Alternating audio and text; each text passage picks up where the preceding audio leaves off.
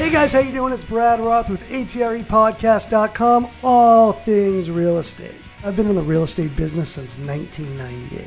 So I started this podcast to give agents, buyers, sellers a place to go and a place to get information. I am so excited to introduce my next guest. Dan Rochon is a real estate agent that lives in Clifton, Virginia. Now, he lives with his wife, Tracy, and daughter, Maggie. He owns and runs the Greetings Virginia Sales Network at greetingsvirginia.com. Dan enjoys spending time with his family, going to the gym, riding his bicycle. He enjoys racing in triathlons. He reads, he writes, he does improv. Dan is a veteran of the United States Army, a frequent speaker, and often quoted about the real estate market. He has been featured on the Nightly News with Brian Williams, the Today Show, and CNBC. Welcome, Dan. Thank you for welcoming me. It's a pleasure. I studied improv as well. What kind of improv do you do, and are you an actor? If you may be familiar with a gentleman in New York City who wrote a book, and I'm completely blanking on his book, yet I'm sure that your listeners will know exactly who I'm talking about because he's on like those A&E shows, etc. And in his book, he recommended for real estate agents to take improv. And I actually shared that book with my team. And then, of course, my team had said, hey, Dan, let's do improv. And it's something that I was grateful to do because it's, it has the philosophy of yes and. Basically, you say yes to whatever's thrown in front of you, you just go yes and. And that's a skill that as a real estate agent, we're often confronted with things that might be a little bit unusual. We may not have dealt with it in the past. And having that be quick-witted and just roll with it has been useful. Yeah, it keeps you on your toes. I've done a lot of improv in my life. I studied it for years with Richard Brander. We did the Meisner technique. It's a phenomenal thing for a real estate agent. I did it for acting. That, along with my psychology training, has really been beneficial. So, Dan, you sell over in the West Virginia area, Washington, D.C., Clifton. Is that pretty much your primary focus? Northern Virginia, not West Virginia. Excuse me. Northern Virginia. Yeah, that's okay. I right was about outside. to sing Country Mama, Take Me Home, West Virginia. Hey, let's do it, man. Let's do it. Yeah, right outside Washington, D.C. That's excellent. How's the market over there? It's thriving. I primarily work with sellers, so I'm grateful for the market that we're in right now. The buyer's agents that I work with are not as grateful because, there's a lack of inventory right now. It's amazing how limited the inventory is. I interview real estate agents from all over the country, and we're all pretty much in the same boat. I'm a listing agent as well, and everything is selling for about $100,000 to $150,000 over list price, especially in Los Angeles where I'm based. It's been a great market. Were you a little nervous with COVID when it first started? How'd you pivot? I was a lot nervous with COVID. Me too. Not a little nervous, no. So March of 2020, we were all hands on deck. First thing we did was cut our expenses. Yeah. And our expenses are still down, right? It's been a blessing from a business perspective. I wish that we weren't experiencing this, right? If I had a choice, we wouldn't be yet. It forced me to take business decisions that were healthy. We cut expenses. We tripled down, quadrupled down on our lead generation activities, and we haven't let up yet. And my expenses are still down as well. So taking those actions, I think it's healthy to have that in any market, yet sometimes when there's uncertainty, that's when you're like, oh goodness, let me take care of some things here. And where do you see the market headed in 2021? Well, I really see two markets, so I could talk specifically to the Northern Virginia area, which I think is going to be pretty common across the country.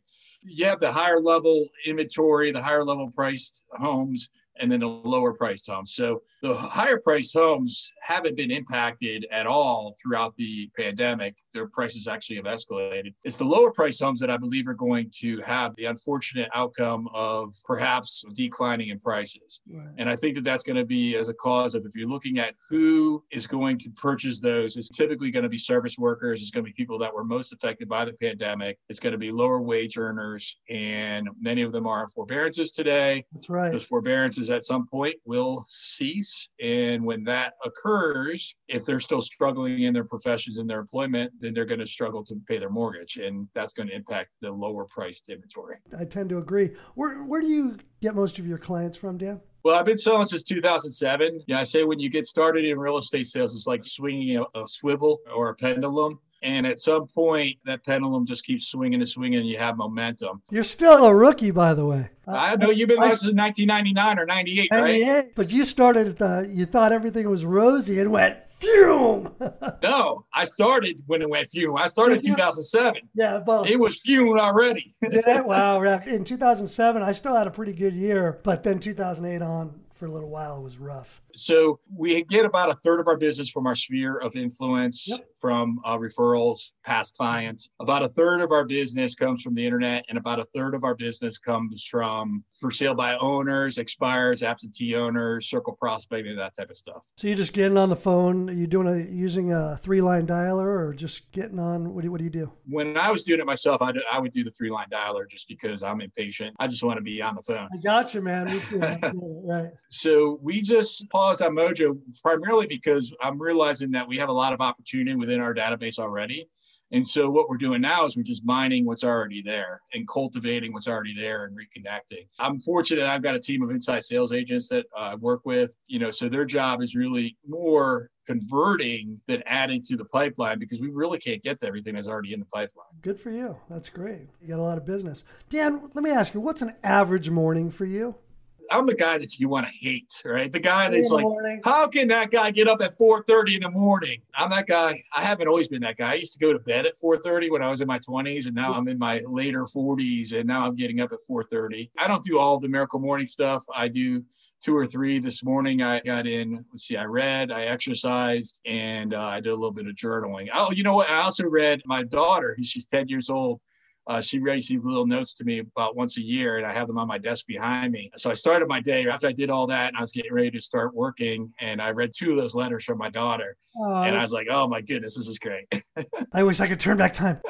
So that's interesting. So you do that, and then you probably don't go in the office. You're working from home? I do go in the office. The office is about 16 stairs below my living area. I'm very disciplined in regards to the way that I approach my business. I start my workaday every morning at 8:30. And for the first hour, there's meetings with the team. And then from 9:30 to noon, there's lead generation. From noon to 1, if my daughter's at home, it's scheduled to have lunch with her. She's started going back to school now. And then from 1 to 6, there's appointments, follow-up, meetings like this. And that's a pretty typical day. I treat the 8:30 though, I treat it like I'm punching a clock. It could be 8:29 and I've got struggling to get a coffee and my wife's slowing me down. I'm like, sweetie, I got to get to work. Right. I got 1 minute to be there. I got to get to work. Yes. I literally treat it like a job. So I was reading up about you a bit, and I think you and I have similar temperaments and personalities, and I live by a motto, have an attitude of gratitude. And that was my dad's motto, and I took it from him and really have ran with it. And I know that you like to teach a lot and you like to talk a lot about having empathy. And I think a lot of people don't put themselves in other people's shoes and really realize what that person's walking in. And I'd like you to talk a little bit about that if you wouldn't mind. There's 2 things there that are really, really important.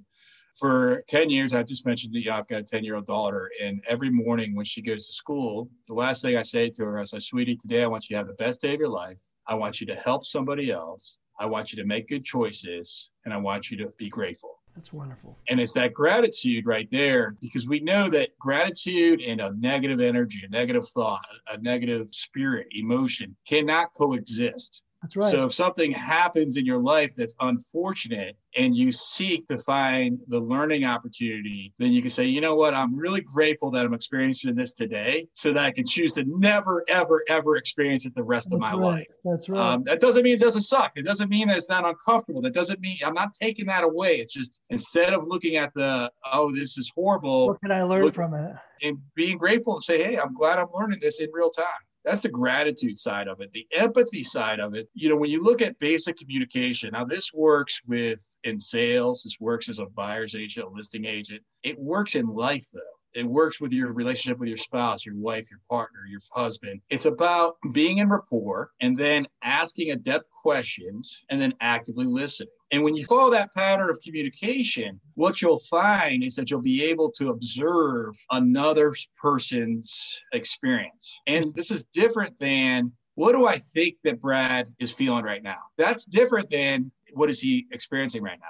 So that I can even intend to remove my lens, my experiences, my already pre-existing thoughts about how other people act, behave, and think, and really, truly get into another person's world. And when I get into another person's world, that's where empathy occurs. That's wonderful, Dan. I mean, just the listening part alone, so many people forget.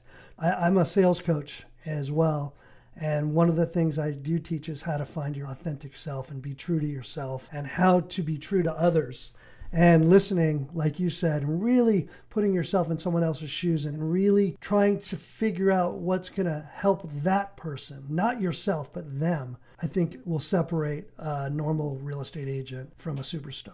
I agree wholeheartedly. And so I wrote a book, Real Estate Evolution. And in the book, I share with readers a story about a guy that goes in, looks for a 2-bedroom, 1-bathroom condo. And the average agent is going to go and find them a 2-bedroom, 1-bathroom condo. The top agent is going to really deeply seek to understand the reason why he wants that 2-bedroom, 1-bathroom condo. And you may find through your rapport, your in-depth questions, and your actively listening, you may find that ultimately he shares, well, I just got divorced. Well, I've got a 12-year-old daughter or 12-year-old boy, and I want to be close to them.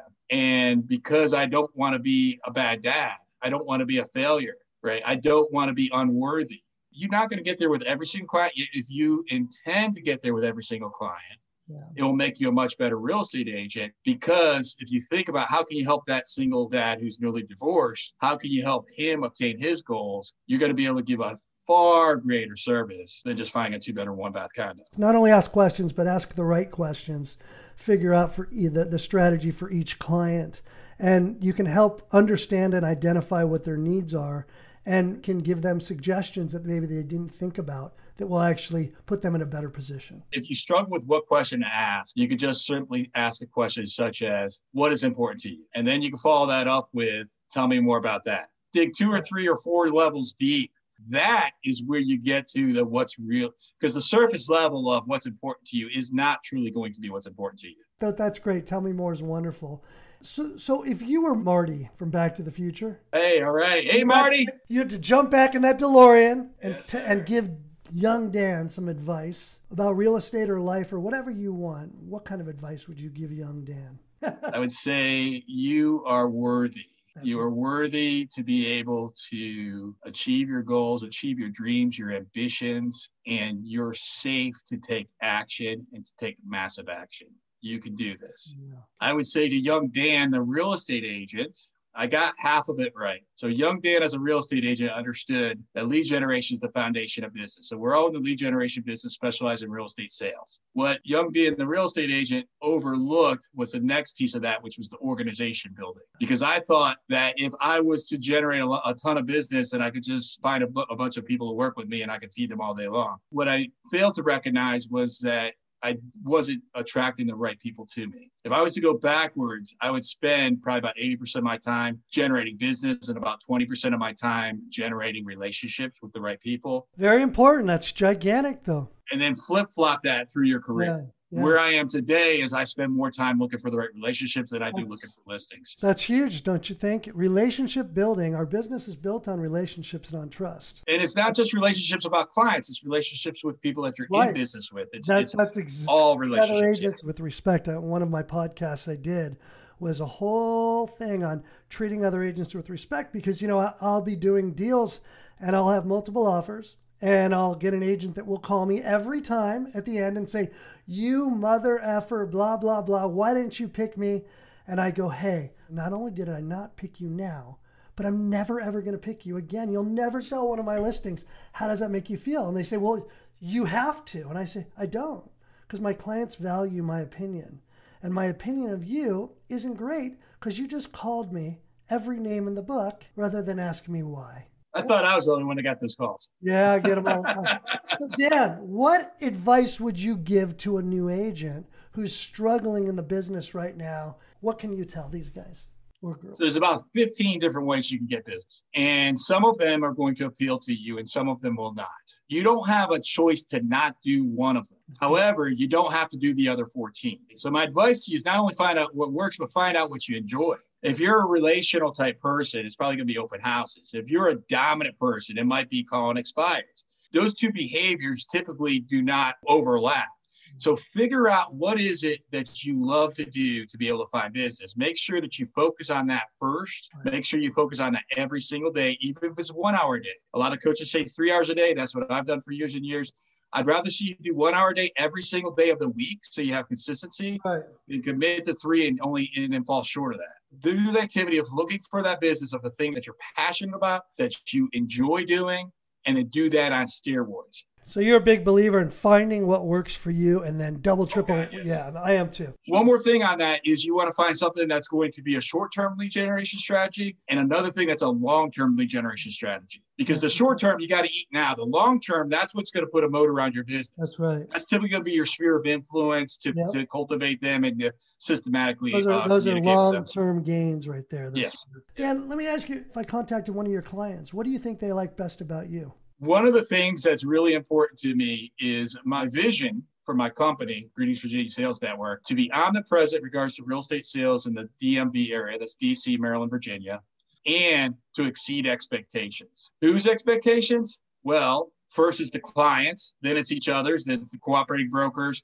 it's our families, and then ultimately it's ourselves. So as a piece of exceeding expectations, we embrace the philosophy of over-communication. So I do not believe that you could communicate too much with a client. And so what a client would say about working with me is that dude was telling me what was going on every single step of the way. He annoyed me. It was like, stop telling me what's going on. I'll take that complaint every single day. Trust me. Dan, you and I are really similar. My clients get withdrawals after the transaction because they're used to talking to me every day.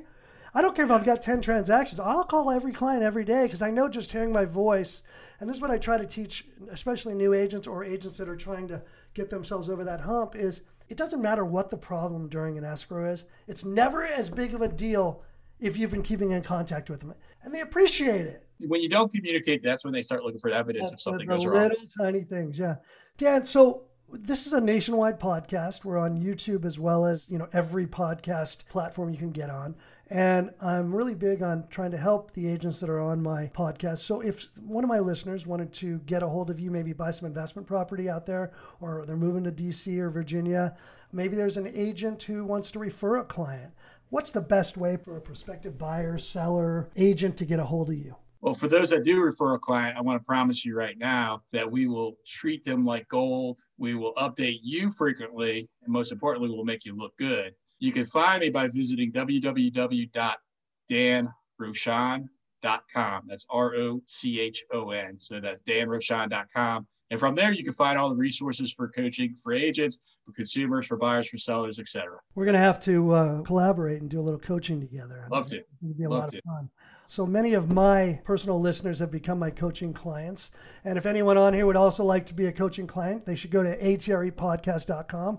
That's www.atrepodcast.com. You'll also be able to pull up some more Dan's information on there. And I really appreciate you being here today, Dan. It's been a blast and got some great information from you. It's my pleasure. And that's our show for today. I hope you enjoyed it. Many of my podcast listeners have become my coaching clients. If you'd like to be a coaching client, go to my website at www.atrepodcast.com and sign up for your free 30-minute coaching evaluation at www.atrepodcast.com. And as my dad would always say, have an attitude of gratitude.